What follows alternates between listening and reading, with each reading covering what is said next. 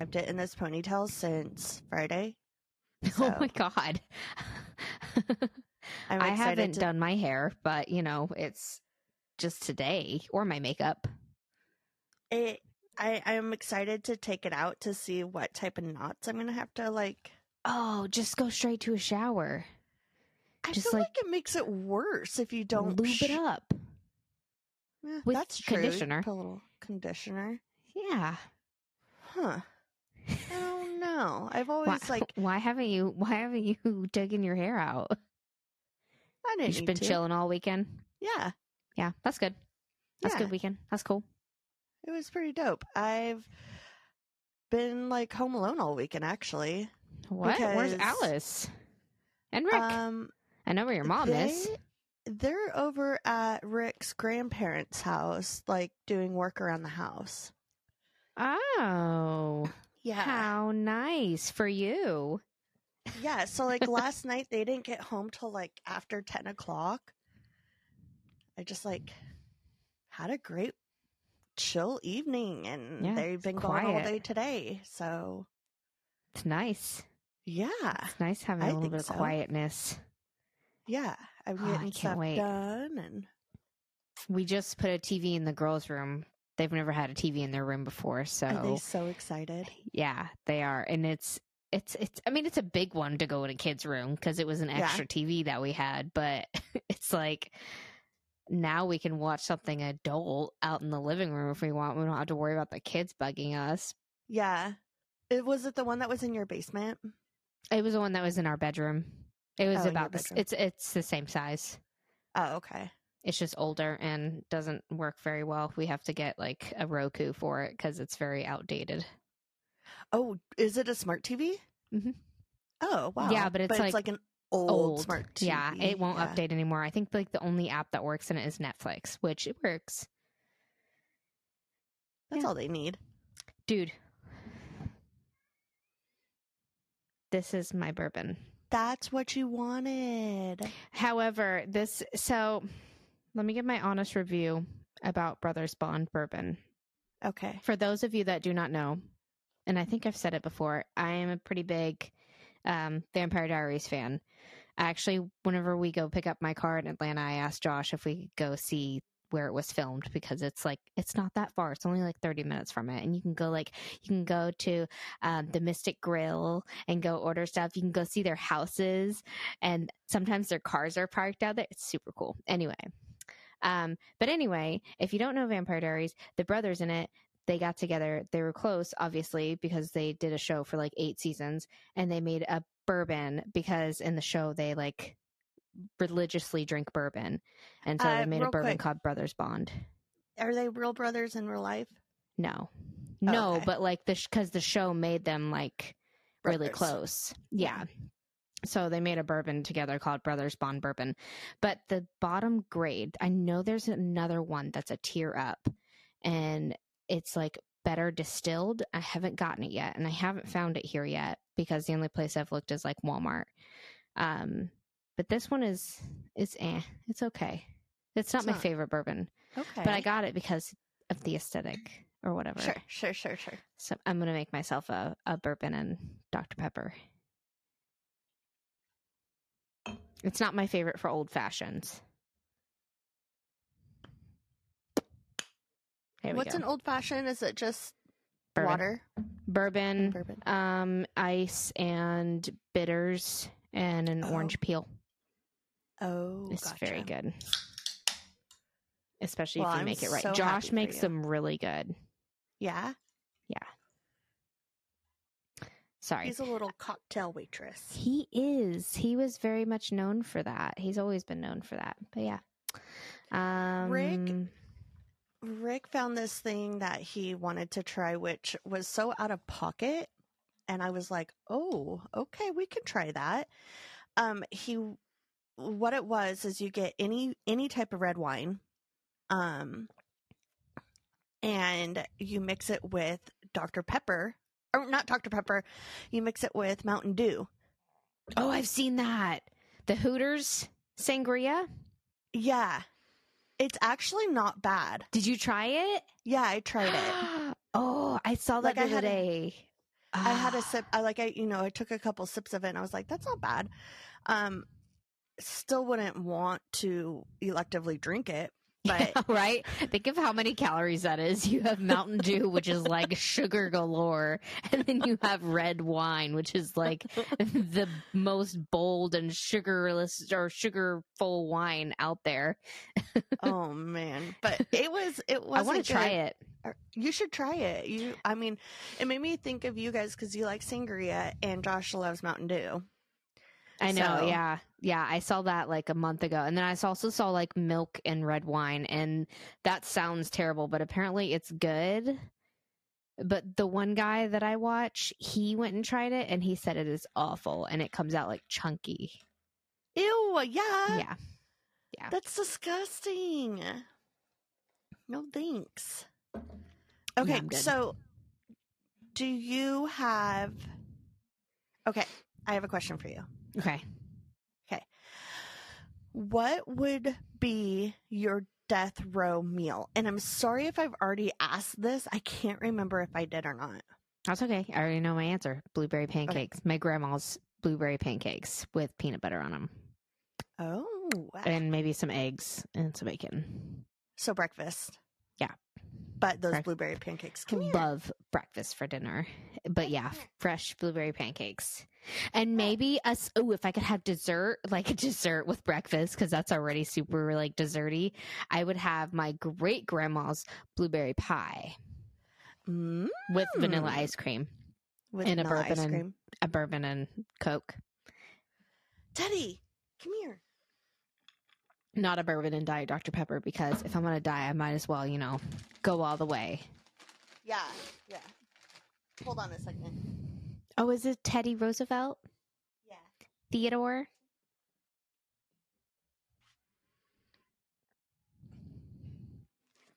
Oh, it's so cute. It's a little puffball.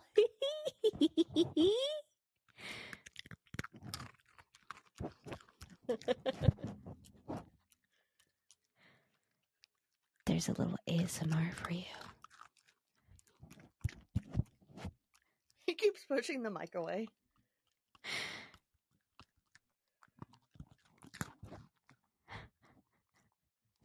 Was that good? Oh, you're welcome. Oh, he gave you kisses. He's so cute and fluffy. Oh, he's so cute. Oh. So, can you say what your drink was again? A bourbon and Coke.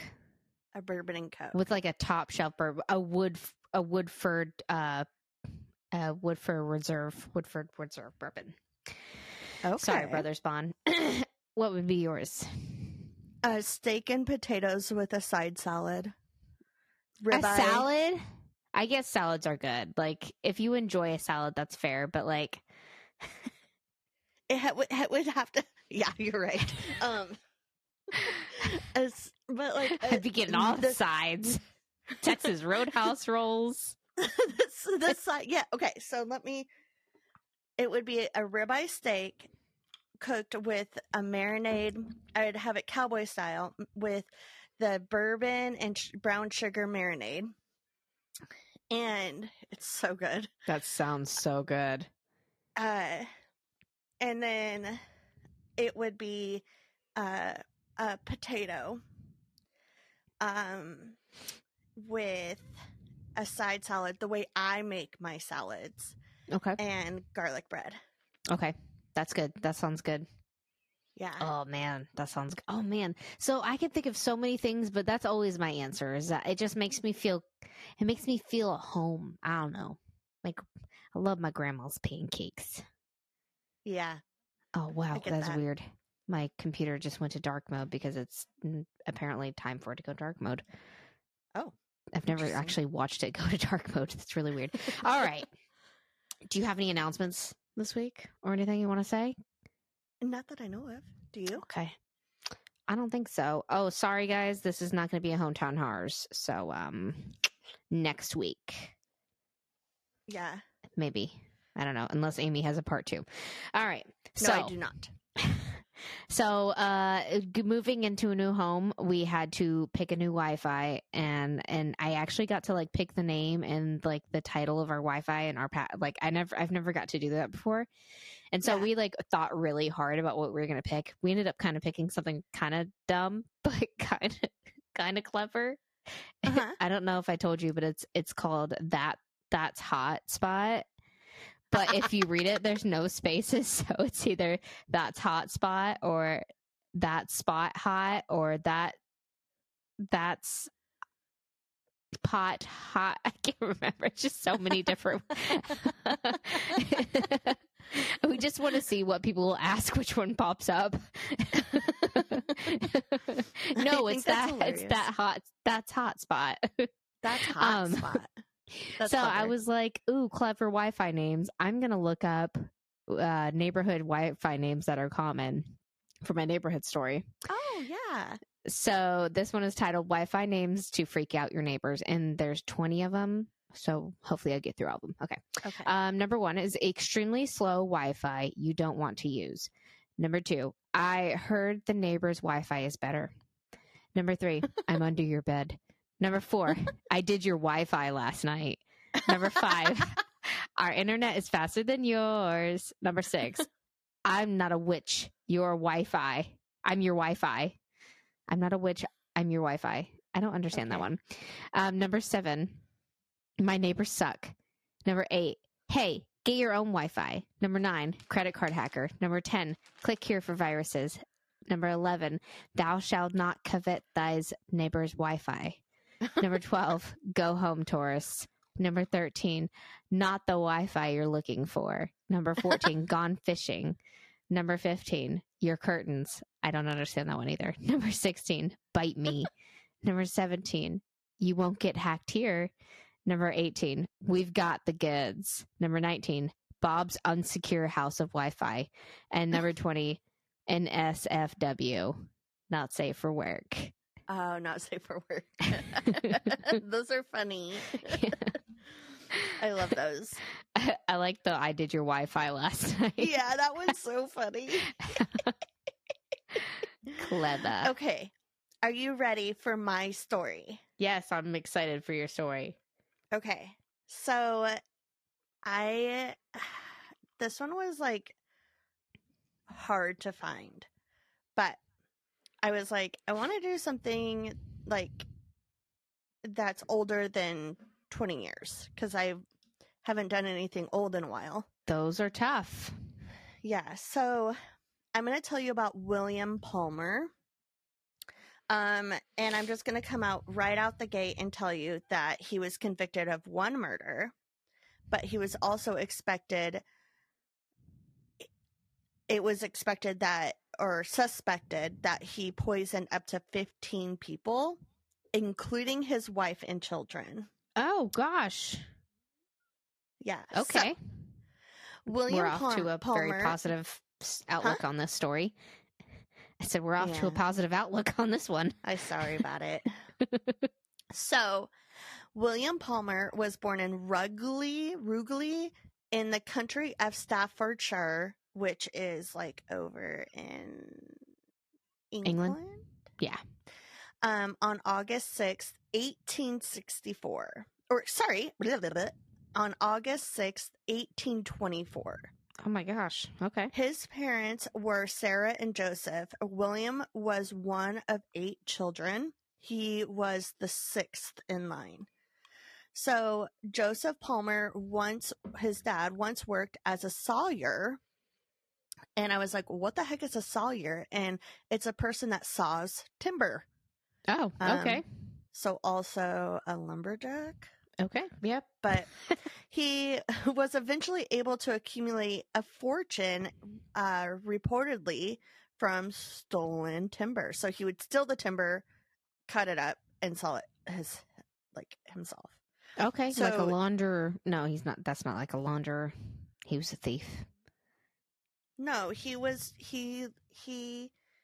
stole the timber and then he would cut it up and sell it. Okay. It's pretty genius. Yeah, so like working at he McDonald's made a fortune that way. Making Big Macs and then going selling them on the side. I don't know. Okay, so Joseph, his dad, died in 1837 when William was around 12 years old. He left his family 75,000 pounds in 1837, which is $3,052,043.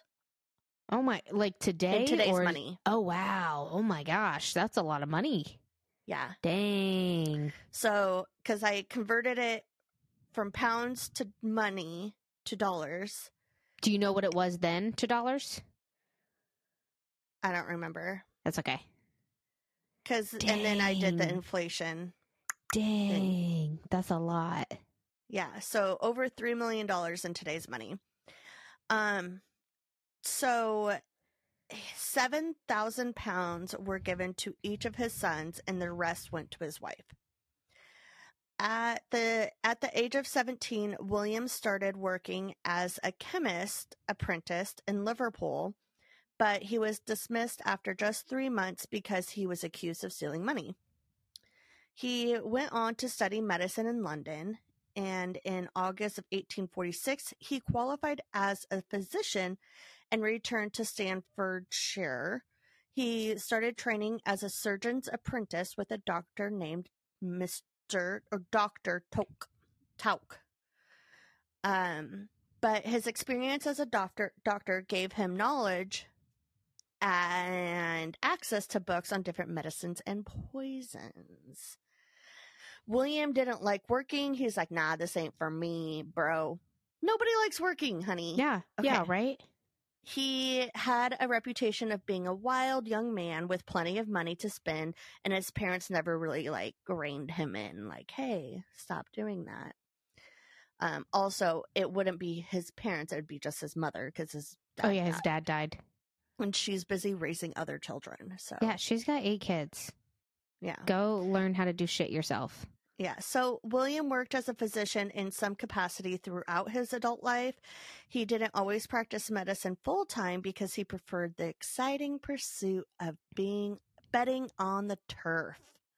Do you know what that means? Is it horse racing? Yes. Betting on horse racing. He frequented the local racetracks where he bet on racehorses. He quickly developed a gambling addiction, as one does. Speaking of gambling addictions.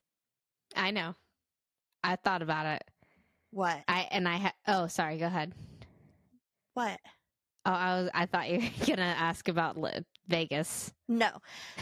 I'm going to talk about Vegas for a second. Speaking of gambling addictions, those, you put the dollar, what is it, slots, and you just put the penny in and you're like, ding, ding, ding. And it's like such a thrill. I was like, I bet. What? No, go ahead. Keep on going. I bet there's an app, like a game where you can play this, but not bet real money. And there is. And it's the same game that I was playing in Vegas. It's like the same thing.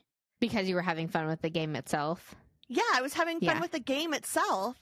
And I was like, whoa, it cures that, it satisfies that excitement of if you get something without paying money, which I think is so smart. But I think people gamble because of money, not for the game. I just said for playing the game. Give a shit about the game. They just want the money. But I can't go gambling. It stresses me out. Yeah, I could see that. But I had so much fun playing the game. And sure, the excitement of getting, winning money is super exciting. But I just think about dang, I'm losing money here. Yeah, same. Yeah, but this app, I was I'll play it on my lunch, or if I'm just when I was editing last week, I just sat there and played the game while I was editing. What is the game? Yeah, it's what the is game, it? man. What is it? What's the game? The app has a couple different games within it. It's called Jackpot.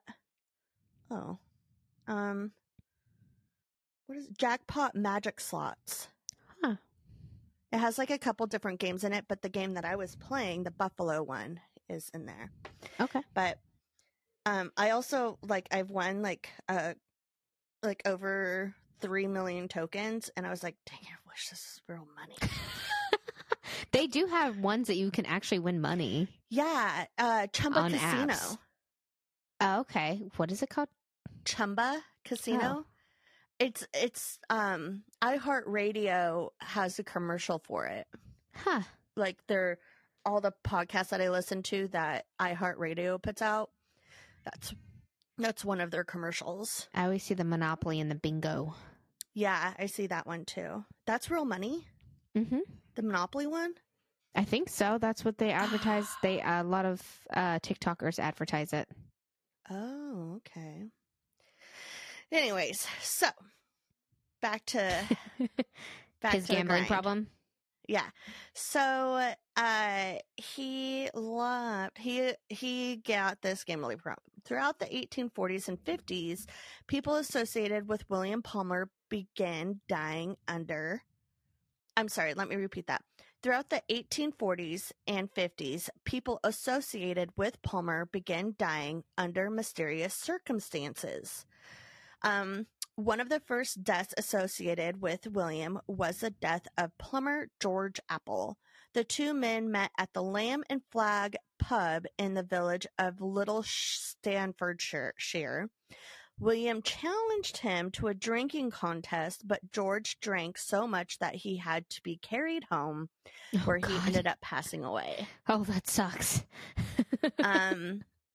According to local rumors, William was interested in George's wife, which could explain the potential motive to kill him. But William actually never ended up pursuing George's wife. So he returned to his hometown to continue working as a doctor. In 1845, he met a young woman named Anne Thornton, who was in finishing school. Anne was a daughter of a retired Army officer, and her mother was a housemaker. They were never legally married. Her father died of suicide, and Anne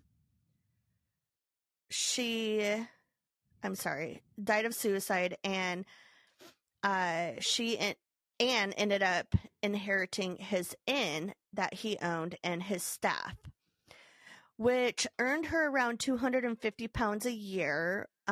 That's a little over $10,000 a year in today's money, which is not a lot of money. No, that's not. But I mean, for not doing anything. Yeah, pretty much. Anne was not old enough to run the inn when her father died, and was taken from her mother's custody to live with a guardian. I don't know under the circumstances for that. Okay. And as a young adult, she was sent to finishing school. William Palmer was working as a physician assistant at the finishing school that Anne was going to school at. They met before he had completed his training to become a doctor. Anne's guardian warned her against marrying him, but Anne refused his first proposal. That didn't stop William, though. He continued to pursue her, and they eventually got married on October 7th, 1847, when Anne was just 19 years old. Oh, how beautiful. Within a year, William started borrowing money from Anne's mother. In January of 1849, William invited his mother to come stay at their house. During her visit, she became very sick and died on January 18th, 1847, at the age of 50 years old. Huh. Very strange. Very, very strange. Very strange that someone with medical abilities has access to medicines and poisons. And all these people keep on mysteriously dying around him. Also, if she was sick, wouldn't you, think that do you think he, tended to her? He would treat her? Yeah, I would think so. I don't know. So, William, but it was also said that Anne's father died. When Anne's father died, I think I just accidentally skipped a spot. Okay. At the age of 50 years old. But it was It was also said that when Anne's father died, Mary inherited several of his properties from his estate. So William was like, all right, I'm about to get some money. And he was supposed to get about £12,000, but the trustees of Mary's instead decided to make quarterly payments to Anne. Oh, ouch. Yeah, so bummer for him. Sorry, not sorry. This also meant that he could not borrow from his mother-in-law anymore to fund his gambling problem, so he started borrowing money from a man named Leonard Blake. They met at the racetrack. Leonard lent William a large chunk of money and was staying at William and Anne's house, which I don't know why he was staying there. Because they had an inn, but it sounds like he had money, so... Yeah. And on May 10th, 1850, Leonard died unexpectedly at the age of 49. William and Anne had 5 children, but only one lived past infancy. Oh my gosh. William Boris... I know, I'm sorry. That's crazy. William Boris Palmer was born in 1849. He was the only child to live past childhood, and he ended up passing away at the age of 60 in 1926. Okay. So the rest of the children died in different mysterious ways. Elizabeth passed away on January 6th, 1851, when she was just 2.5 years old. Jeremy died on January 6th, 1852, so 1 year later, to the exact day. Oh my gosh. At the age of 1 month old. That year, William's uncle Joseph Bentley died on October 7th, 1952, when he was 62 years old. His death was not suspicious at the time, but it was later re-examined in light of the charges against William.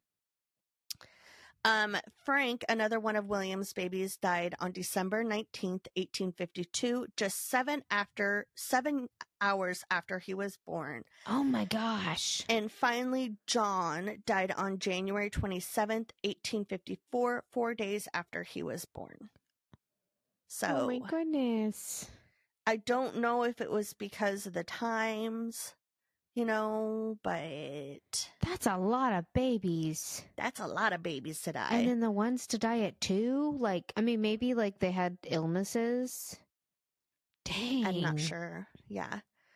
And for someone, they're born with a dad for a doctor. Yes. It's a little sus. It was said that in 1854, William was thousands of dollars in debt, so he started forging his mother's signatures to get secure loans. That year, he took a life insurance policy out on Anne for £13,000 and paid just one premium. And shockingly, on September 29th, Anne became sick and died at the age of 27. What? Was not expecting that. Blew my mind. Bananas.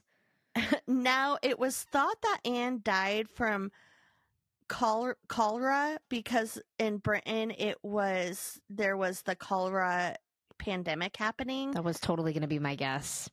Yeah. But William used... So that's kind of they assumed that's what it was. William used the £13,000 to pay off some of his debt. Around the time of his wife's death, he started an affair with his housemaid, Eliza Thornton, and on June 27th, 1855, she gave birth to their son, Alfred.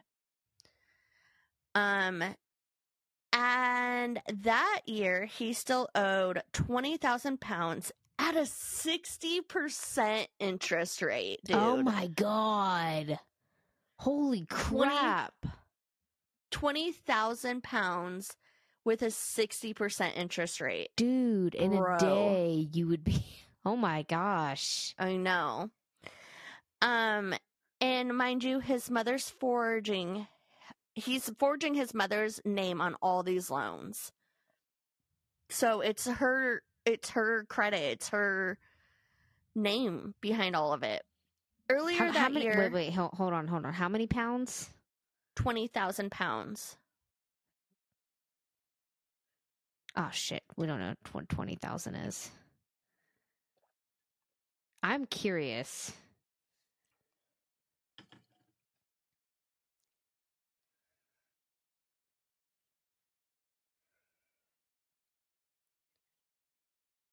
$25,333.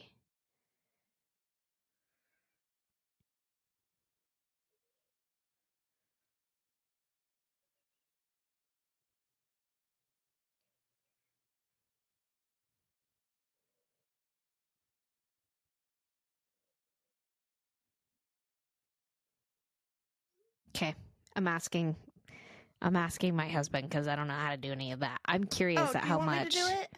Oh yeah, do that. It's 25,000. It's 25,333, but 25,000.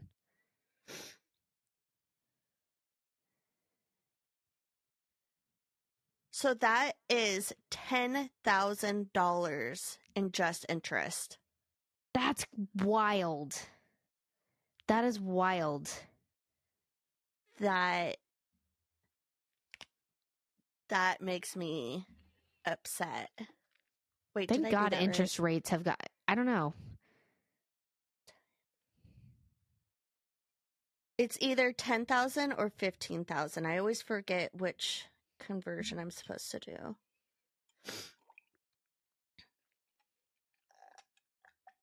I'm thinking it's this 15. It's the 15,000.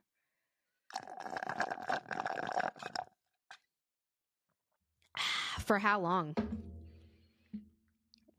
Let's say 10 years. Let's say 4 years. Yeah, Google says it's 15,000. Okay. Damn. Yeah, so let's say he has like normally loans are like 5-year loans. Okay, yeah. Okay, so, and that's a month, right? Mm-hmm. Yeah. So it's $15,000 a month, bro. That's wild. That's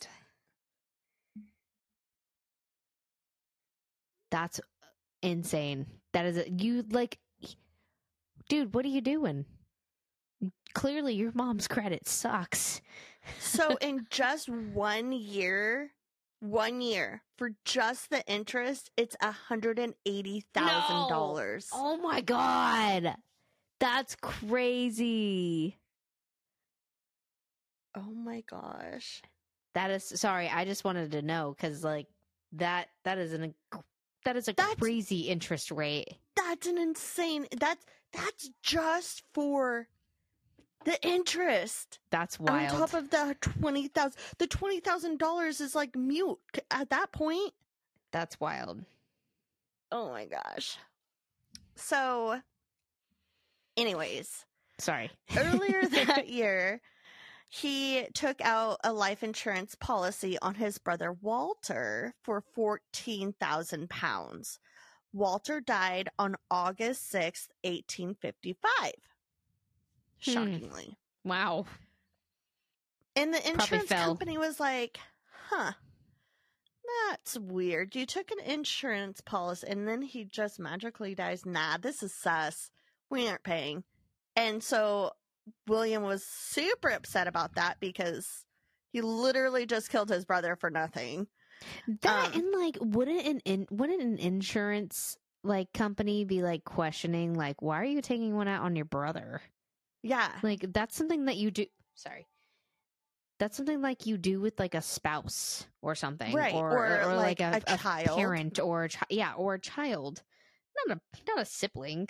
Like Alice has life insurance, but it's $5,000, and it's basically just to cover the funeral cost. Oh, I don't even think we have that on our kids. It comes with the military. Oh, it does? Okay. I was like, oh God. But is that now something I'm we cry. should have? It makes me feel icky knowing that I know it. Yeah. Yeah. So, William had several bills due and more coming up in early of 1856, so he started looking for different ways to pay off his debt. His brother's death just seemed convenient. Sources also reported that a former lover was blackmailing him around this time. Oh. And it doesn't say what it was about. It was just like kind of like a rumor. So he was searching for a new source of funds and began targeting, just freaking be a doctor, dude. Like, yeah, doctors right? Get paid so much. You're in a job that's like super needed and you'll get paid. Promise. Very well. So he's searching. So he was searching for a new source of funds and began targeting a friend, John Parsons Cook. John was a gambler as well and loved the game so much that he actually made a career out of it after inheriting £12,000 in property. So he bought a bunch of racehorses. William and John had known each other for a while. Back in 1853, Palmer William had a bill due for £500. So he only had access.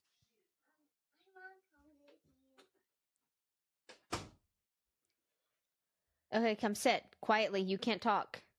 You cannot talk. Is it Charlotte? It's Natalie. Gotta be quiet, okay? Be quiet. Do not talk. So, back in 1853, William had a bill due for £500. He only had £310 at the time, and his creditor declined to give him the rest of the money unless he had a form of security. So, William listed John as his security, and the creditor accepted it. Okay. William received the credit. Yeah, William received the credit he needed to pay off the debt, but when it came time to pay back the credit, he couldn't pay, so John paid off the bill for him in August of 1853. So, okay, that's a good friend. I know, dude. That's a really good friend. So William did this a second time on a £1,000 credit. He needed £500 security deposit for it. The creditor refused to advance the credit, but then William was like, whoa, wait a minute. I don't need the money. John Cook needs the money. Does that help? And he has 2 racehorses. We can use a security deposit if we don't pay the £1,000 back. And the creditor was like, oh, why didn't you just say that in the beginning? Yeah, here you go. So he used the horses? 2 horses to as leverage. Okay, gotcha. So, like putting your house up. Right. Yeah. So he forged John's signature, and obviously John never received the money. Of course. No, yeah. Why would he? In September 1855, William tried to take out a life insurance policy on a man named BUUT. BUUT was once a wealthy man but had fallen into some troubles. So William and John both were pressuring BUUT into agreeing to this policy, but ultimately the life insurance company was like, no, why are you taking out a policy on this random guy? We don't like this. We're not accepting it, which was finally. Smart. Yeah. On November 9th, 1855, William's creditor issued a red, which I don't know what that is. And when I tried to Google it, I just kept getting weird red red companies. I'm thinking it's like a red flag. Yeah, like a notice, hey, you have to pay this or we're going to seize your stuff. So they issued a red for £18,000. And William knew he had to pay that £18,000 within a few days, or his mother was going to find out that he had been forging her signature. So, what do you think he did to make a quick buck? He went to the slots, baby. Oh, I was going to say, who else did he kill? He didn't go to the slots. He went to the racetrack. Right. John Cook also attended the race on November 13th, 1855. His horse, Polestar, won a race, and John won 3,000 pounds. William did not bet on the same horse, and in fact, he had lost a significant amount of money by betting on the wrong one. It's not for you.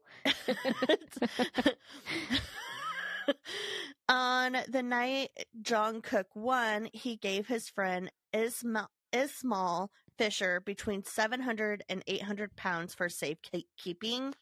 I'm not sure why he gave his friend this money to hold on to, but he did. And Ismail gave the money back to John in the morning. Okay. But that 300 pounds that 700 pounds went missing right after that. And no one knows where that money went. Okay. The next day, John hosted a celebration out of town to celebrate his winnings. John was sipping on some fine foreign wine to celebrate, but at some point in the night, he switched to brandy and water because that's his drink of choice. Of course, he's rich. Yeah, with his 3,000 pounds. Yep. He was throwing back. This is John, by the way. Oh, okay. No, not his friend. Yes. Yeah. So, he was throwing back a glass when he complained that there was something in his drink that burnt his throat. That night, he became very sick and very ill. I guess that's the same thing. I don't know why I wrote that twice.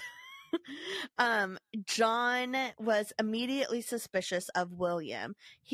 John told his friends George Herring and Ismail Fisher, "I believe that Dan Palmer had been dosing me," which is crazy. And I think he suspected that because remember William and John were trying to take a life insurance policy out on their friend Bate, but the insurance company was like, nah. Yeah. So, yeah.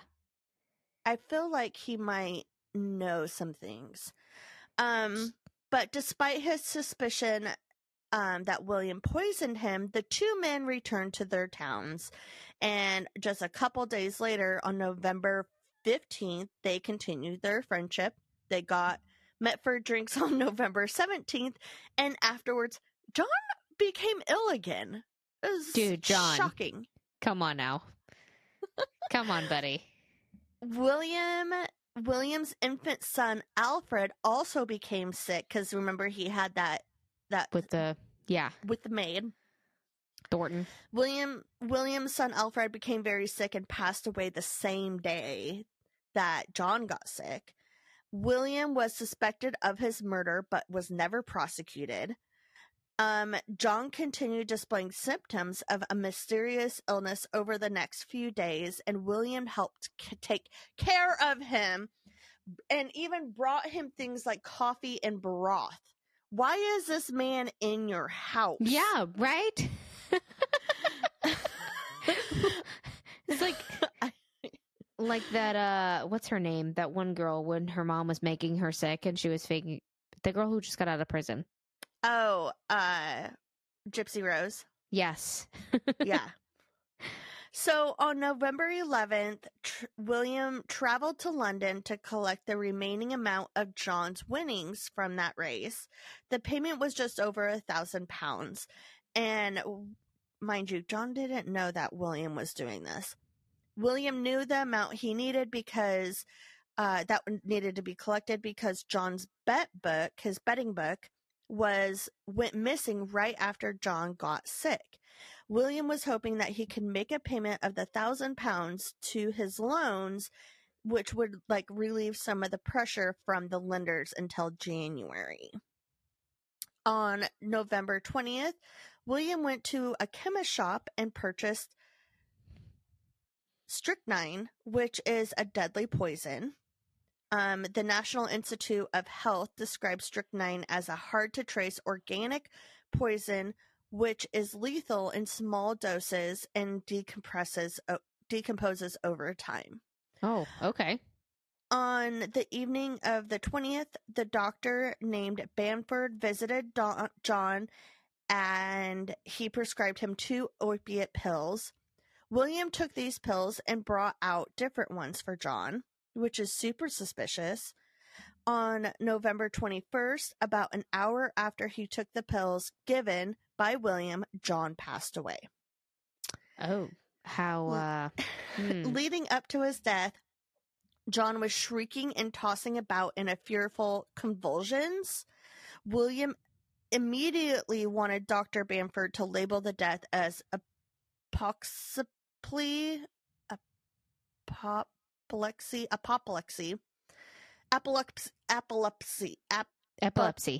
Thank you. But the doctor felt like further investigation was needed. On November 23rd, John's stepfather arrived to represent the family. He didn't trust William. He noticed that John's betting book and papers were missing, and a maid also informed him William gave John pills just before he died.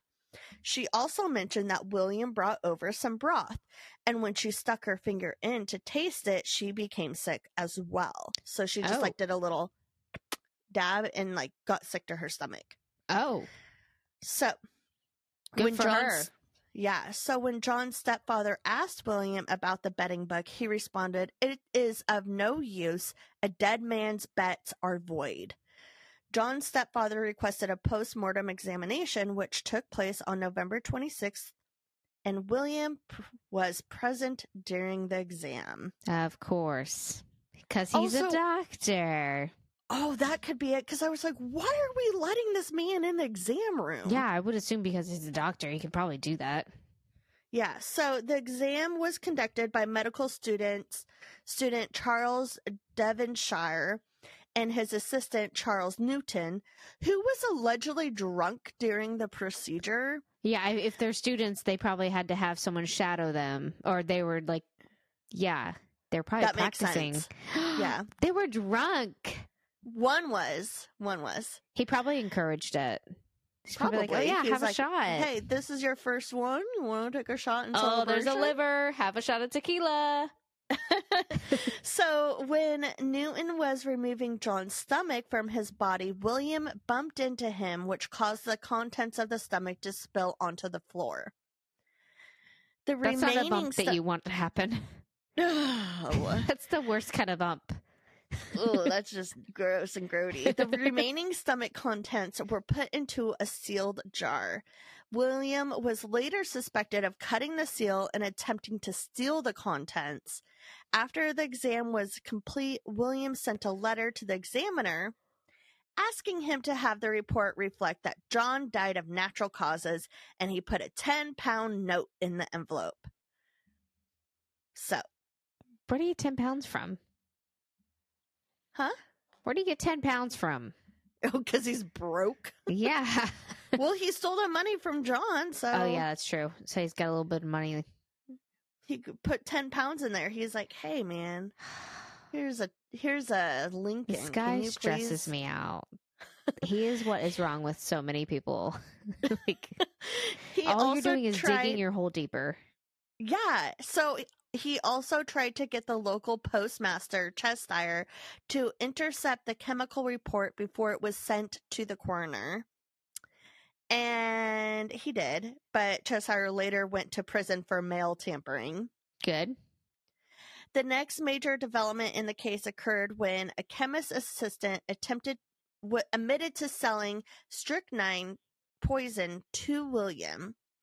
A police investigator searched William's house and found a medical book about poisons. The coroner inquest opened on November 29th, but no poison was found in John's body. But the coroner believed he was murdered based on all the other evidence. So I'm thinking that the poison fell out when he hit his stomach, bumped into that guy. Right. On December 15th, the jury determined that the deceased died of poison willfully administered to him by William. He was quickly arrested and charged with murder. The remains of Anne and Walter Palmer were exhumed, but there was no evidence to charge him with their deaths. William, that was Anne and his brother. William Palmer's trial started on May 14th, 1856. He pleaded not guilty to the murder charge, and the Attorney General spent 4 hours outlining the prosecution case. William Palmer was found guilty of murder on May 27th, 1856. After an hour of deliberation, he was sentenced to death. That same day, he was sentenced to death that same day, and he was executed on June 14th. This man was executed within 3 weeks of being found guilty and sentenced to death. Oh Some my gosh. Some family members, those who were left, visited him in prison multiple times during those 3 weeks, and they all asked him to just be honest and confess, but he continued to claim his innocence. The chaplain was one of the last people who spoke to William. He asked William one last time to admit that his sentence was just. William replied, "It is not a just sentence." And the chaplain replied, "Then your blood will be upon your head." Then William was led to the gallows. It was reported that he looked down at the trapdoor and asked the executor, "Is this safe?" No, it's not. You're gonna die. And over 30,000 people witnessed the execution. Some of them waited all night in the right to secure their spot. And even a crafter sold sections of William's noose as a souvenir. Dang. Nobody liked him. Nobody liked him. Damn. And that is William Palmer. Damn, that was good. He killed all those people, and he didn't admit to one of them. Not one! You're gonna die anyway. Just tell the truth. Just tell the truth. You're gonna die anyway. Just drink the regular Coke over Diet Coke. Who cares? Exactly. Just do it. That was a good one. It was fun, for sure. Let's see. What do you got for me? I want to hear a story. All right. So I too have an old story. Ooh. A little bit older than yours, but it's an old story. So first I would like to say, so I'm going to do a story on the Edinburgh Castle in Scotland. So this is both supposedly overseas this week. This is supposedly Scotland's like most haunted place. Okay. And before I dive into the story, I want to let you know that I just learned while almost finishing the story, because like I know that my sister-in-law has been to like Scotland and Ireland and stuff like that, and I texted her and I was like, "Hey," I was like, "Have you ever been to Edinburgh Castle?" And she's like, "Yeah." I was like, "Oh, no way, no shit." And she loves Harry Potter, and she told me that this is actually the birthplace, which I knew was somewhere over there, but I didn't realize it's in Edinburgh. Apparently this is the birthplace of Harry Potter and the inspiration for like a lot of the scenes in the movie and the book and stuff that J.K. Rowling got. She also told me, cool. She's so cool. She also told me that during her adventures there, she happily shared an entire pizza with a homeless guy at 3 a.m. in the morning after like a drunken pub crawl. She's like, she talked with him for like an hour, and apparently the people there and just the place there is like really nice. So I guess Edinburgh is really cool to go to. she's like, I was so happy to share my pizza. She was like, I was drunk. I was like, that's awesome. That's beautiful. I was like, I'm going to tell that in my story. So there you go. All right. So, because it is such an old story, we're going back to like the 10th, 11th century. Like it is stupid old. My stories and my history are kind of like everywhere. So just bear with me. Okay. Just warning ahead of time. So,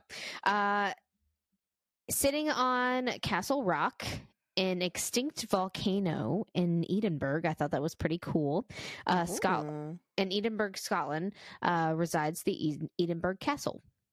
Built sometime in the 11th century on the land itself, there hasn't been a determination on when exactly civilization was settling here, but according to, I guess, a map found from the 2nd century, it shows that there was a territory named there called Alana, or otherwise known as Rock Place. So, like, people were there around then, the 2nd century, but not the actual castle. The castle has gone through its fair share of trauma. It's been like attacked. I don't believe at the website that I saw said 23 times, but I feel like it's probably been attacked more than 23 times for how long it's been around. Yeah. It holds the country's crown jewels. It served as a prison and barracks, and protected royal families during times of unrest. It is known as the most besieged place in Britain. In 1639, the castle was captured in just 30 minutes, taken by Covenanter forces, led by General Alexander Leslie. So it's always like under attack and trying to be taken.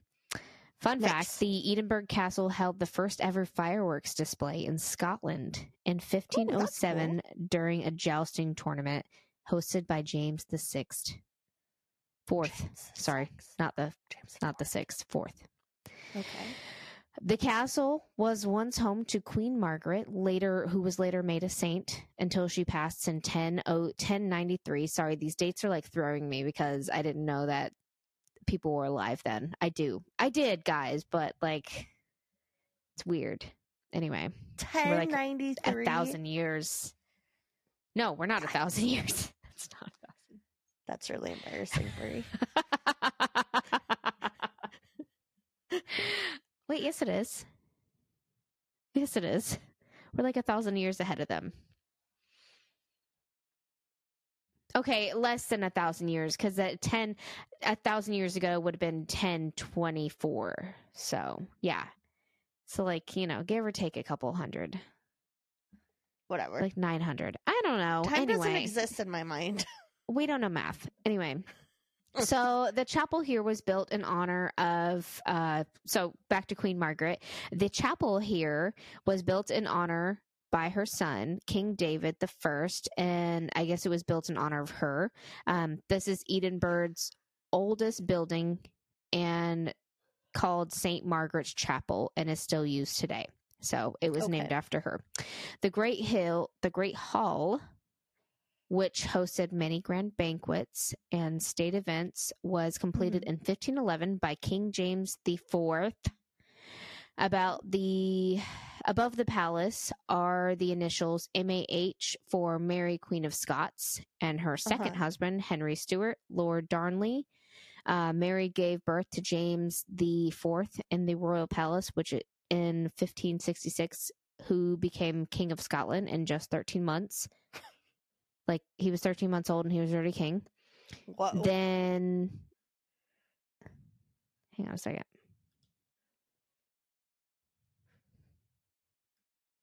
Oh, yeah, that's better. Okay, cool. I can read it now. I had to zoom in. Okay. Where was I? Mary gave birth to James IV in the royal palace in 1566, who became King of Scotland at just 13 months old, then uniting the crowns of Scotland and England in 1603. So I'm just naming, like, what? How does a king... So I assume that they just, like, they're like, hey, you're going to be king, but you're not going to actually put the crown on until you're 18 or 21. I think it's 21. That's what happened in Frozen. Anyway, I'm just going off of Disney. The coronation. The coronation. I'm just naming off big major things that have happened here. Like I said, my stuff is kind of everywhere.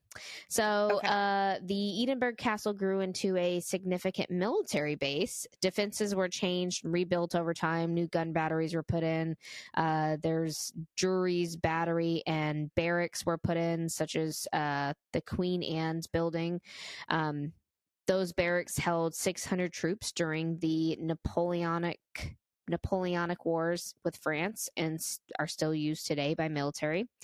A lot of times they had a mascot, which I thought was interesting. Typically the mascot was a dog, and they even had a cemetery on the site for the dogs whenever they died. Lastly, as I said before, the castle was also used as a prison/holding place for prisoners of war. Between 1757 and 1814, hundreds of prisoners were held in the vaults here below Crown Square. The castle was the most secure, locked up place in Scotland. And crazy enough, in 1811, 49 French prisoners attempted to dig their way out of the castle, leaving a hole that you can still see today, but only one got away. Fun fact, during World War II, the crown of Scotland was hidden from the enemy in David's Tower, buried in a medieval latrine closet, aka the toilet room, the bathroom. That was smart. A fair place, a good place. Like, no, you don't want to go in there. That guy just took a dump. That stinks. We wouldn't keep the crown in that place. No, it's gross. It's gross. Here today, the crown jewels of Scotland, aka the honors, made of gold, silver, and precious gems. It, along with a sword, were created in Scotland and Italy during the reigns of James IV and V. The crown and sword were first used together for the coronation of a monarch in 1543 when Queen Mary of Scots came into throne. Okay, sorry. My words are weird. I worded this really weird earlier. So, the castle holds very special items, such as the crown jewels and also the sword that was made with it. And also the Stone of Destiny, which is, what is this? What is the Stone of Destiny, you ask? Can I guess? Yes. It's not what you think. But go ahead. Well, I think it's a sword. And it's made out of stone. And that sword is what helped carve out Scotland's destiny. That is a great answer. It is 1,000% wrong, though. Okay. So I was thinking like the Sorcerer's Stone type of thing, you know, kind of on the same lines. Like it has some kind of very important thing, like something big is going to happen.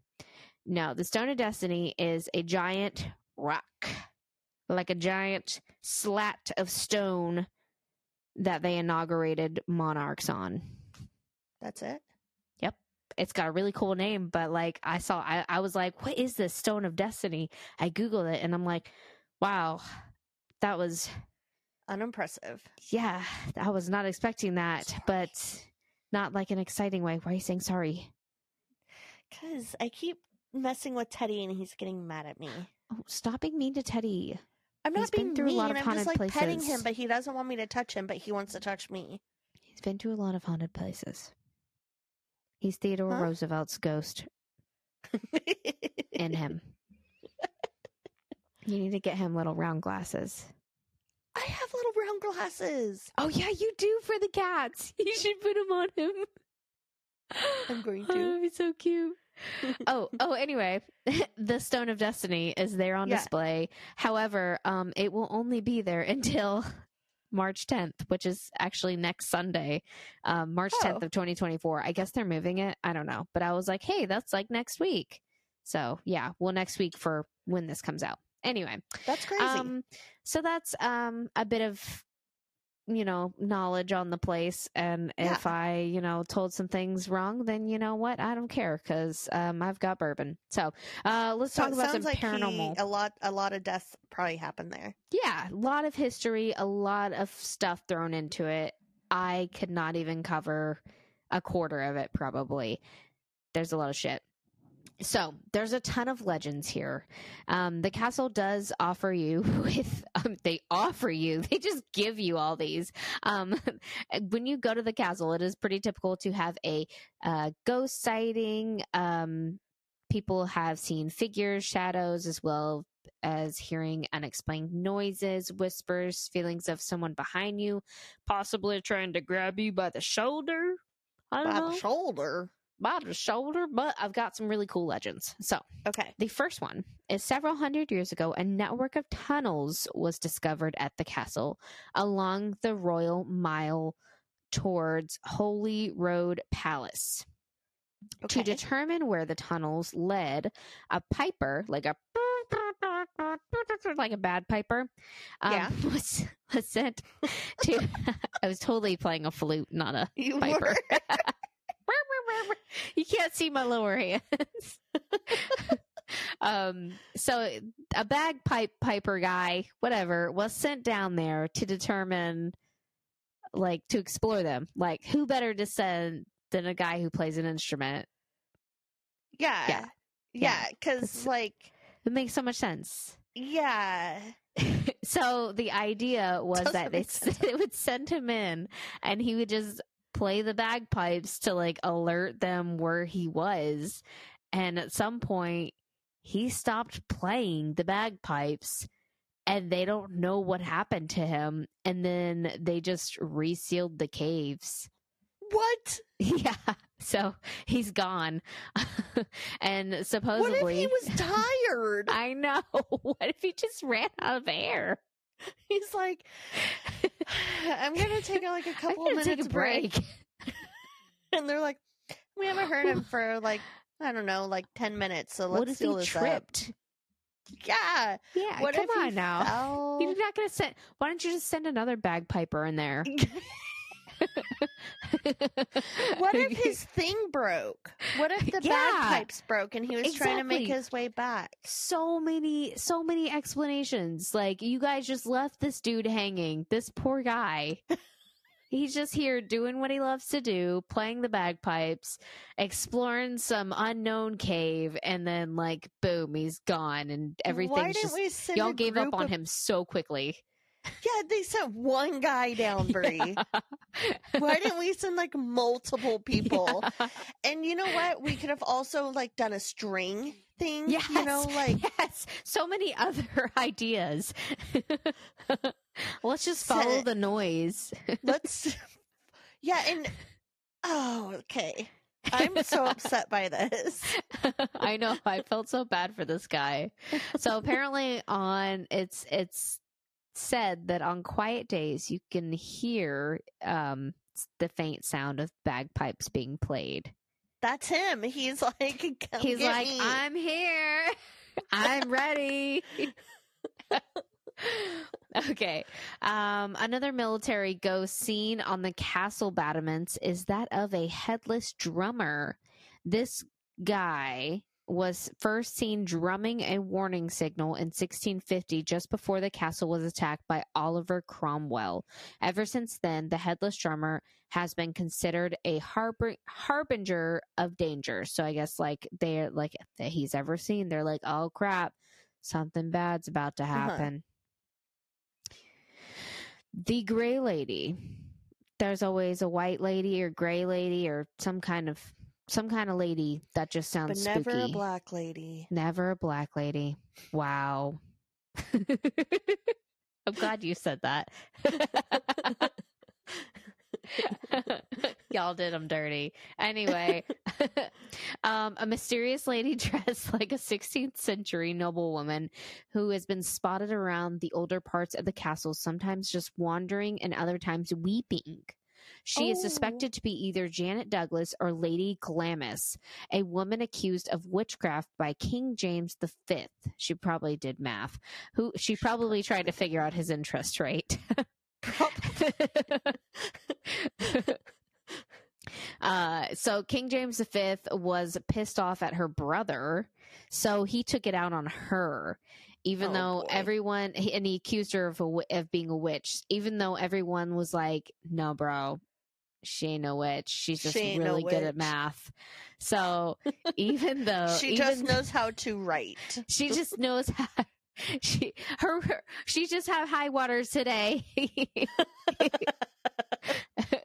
So she was burned at the stake outside the castle on July 17th in front of her son in 1537.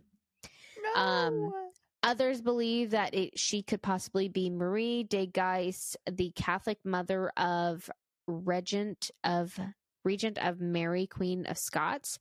Mary de Guise found herself on the losing side of the Scottish Reformation. When she died in June of 1560, her corpse was kept at the castle for months, I'm not sure why, wrapped in cloth and kept in a lead coffin to keep the smell at bay. Finally, she was found by the French, I'm guessing, and her remains were shipped back home.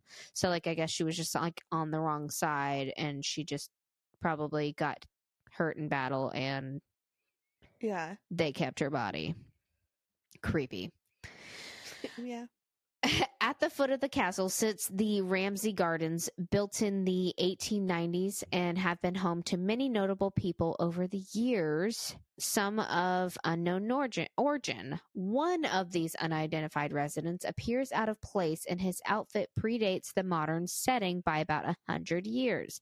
Okay. He has evidently been seen struggling and dragging a huge wooden chest behind him. That sucks. Yeah. Even in the afterlife, you're having to do like manual heavy ass labor. Like, come on, man. Just do you go think take it's a break. any lighter? The chest? No. Yeah. Maybe. I don't know. It's air, so I don't know.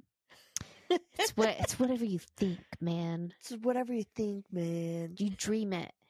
Believe it. Yeah. Okay.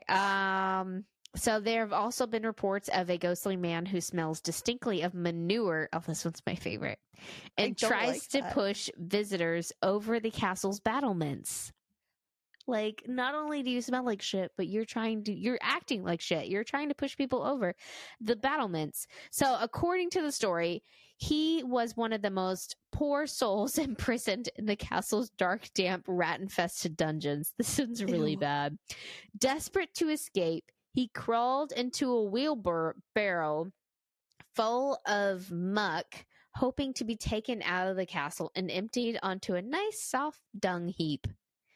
But the wheelbarrow was taken out and tipped over the battlements instead, and the poor man broke his neck on the jagged slopes of the castle's rock. So he was just basically thrown over a cliff. Oh my gosh. Oh, he tried so hard. The poor guy. He tried so hard. What's a battlements? I'm guessing the edge of the castle, I would assume. Like, okay. Or like a barrier. Okay. So a prisoner in 1681. We're not in the 1800s. What am I kidding? It's like super modern. What are you kidding? A prisoner in 1681, Archibald Campbell the Ninth, or Earl of Argyll, was imprisoned in the castle for the crime of refusing to subscribe to the Test Act. He sneakily had his daughter, Lady Sophia Lindsay, bring a servant with bandages all over his face and head and switch places with him. Oh my gosh. Very sneaky. They left, they escaped, but after 4 years, he was found, recaptured, and sentenced to be beheaded. Earl's ghost is said to be seen regularly within the tower, pacing back and forth in the room that he spent his last night in. Oh. Man, you should have just, gone with the law, agreed with it. Yeah, what? We don't all like the laws. We just don't gotta do always what you like gotta the do. laws. Just gotta do what you gotta do. In 2003, yes, this is 2003, Whoa. some construction workers doing work at the castle were allegedly harassed in the castle's dungeons by unseen forces. Okay. That's all I got on that one. So to end the paranormal, also there have been sightings of black hounds on the site around where the dog cemetery is. Often visitors believe that they are real live dogs. They like wag their tails and, you know, act like normal dogs and whatnot. They're just like normal little puppies. I know. When I saw Teddy, I was like, oh, he fits for my story. He's a little black little hound. So as of today, the Edinburgh Castle is open for daily historic tours as well as paranormal. The tours cover a lot of ground at the castle. It's pretty big, including the battlegrounds outside, the Great Hall, the chapel, the room with all the artifacts and more. If you do decide to go check it out, I have read in many places online to book ahead of time because it fills up quick. Yeah, that was the Castle of Edinburgh. That one was in fun. Scotland. Yeah, I thought so too. I love legends. Me too. They're fun. I love it. I also love the movie I Am Legend. Sorry. Anyway. That is a good movie. I haven't watched that movie. I don't really care for Will Smith anymore, so I kind of don't want to watch it. Yeah, I know. He just leaves a different taste in your mouth. Yeah. Okay, so this neighborhood story is from Reddit, and it says, my dad tells me a story of when he was stationed on the East Coast before I was born. An idiot jerk he knew let his valuable show-quality German Shepherds act however they pleased, including chasing neighborhood cats. They never were on a leash, of course. I don't know if in this case the cat owner was dad or a friend of his. He told it both ways, but one of those cats was a full-grown but still small Manx cat. One day, the cat had enough and jumped on the shepherd's back, hung on with its front paws, and beat the absolute crap out of the dog with its hind legs with claws. Because those dogs freaking were attacking the cats all the time. This, of course, destroyed the show quality part of the dog. Sorry. The dog owner took the cat owner to small claims court. The judge was not sympathetic, pointing out the troubles the dog has already caused and that the area had leash laws. Never mind the dog starting the facade. The dog owner had to pay the cat owner's court fees. There was also a bit of disbelief that a cat that small had beaten up a dog that size. Both animals were in the courtroom. The dog because the owner was showing off the damage done, and shocker, the dog was on a leash. And the cat for reasons Dad didn't say, safely secured in a cat carrier. Man, leash up your dogs. That would be Tony. It. Like, oh yeah, right? He would kick someone's ass. Oh my gosh. Yeah, like, I mean, we didn't have a fence in Alaska or anything like that, but like our dogs were like, I know Dakota would occasionally wander, but it wasn't for that long, and I would call her in. But like here, there's 2 dogs in this neighborhood, and yeah, I'm calling you out. One of them is a wiener dog, and one of them is a pit bull mix. And they just go about, they must be from the same home, but they always wander about and go in everybody's yard, do whatever they want. They make my doorbell camera go off all the time, and it's really annoying. They're nice. It's just like, go. Because I don't have a fence here either, and I don't want my dogs chasing after you. Yes, exactly. And it's different if your dogs they recall. Like, your dogs are really good at recalling. Yeah. But some dogs aren't. And clearly these dogs could do whatever they wanted. Anyways. Get my cat out and scratch him. I'll send Tony over. Come on, Tony. What a, like, an Italian fight name, too. Hey, yo, Tony from the Bronx is coming. Hey, yo, give Tony a call. He'll take care of him. Sorry. Tony, my name is Tony Anthony Stark. Tony Anthony Stark. That's his full name. I love it. Love his full name. Anyway, okay. We're gonna get. Yeah, we're gonna get. So, get on, have you checked in on the neighbors? What's with the neighbors? Bree and Amy out. Out. Psh. One day we'll get. Say hi to your cats for us. On track. Meow. Don't get dead. Hold on. Okay.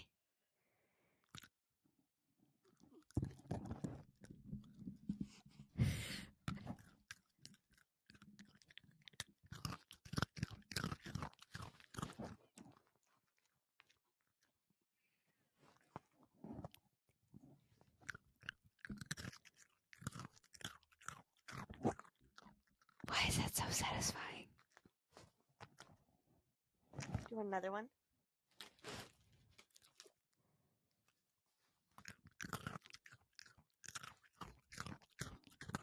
You're such a loud eater.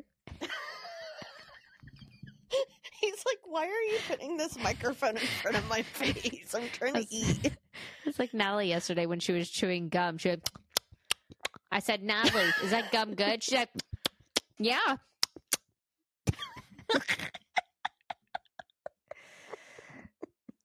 I can't wait to hear back on that. I miss you, buddy. I gotta go take a shower and do my laundry. I gotta go unpack more. Have fun in your shower. Okay. Go wash your hair. Condition it. You're frozen. Oh, okay. I'm gonna let you go. Okay. Goodbye. Thank you.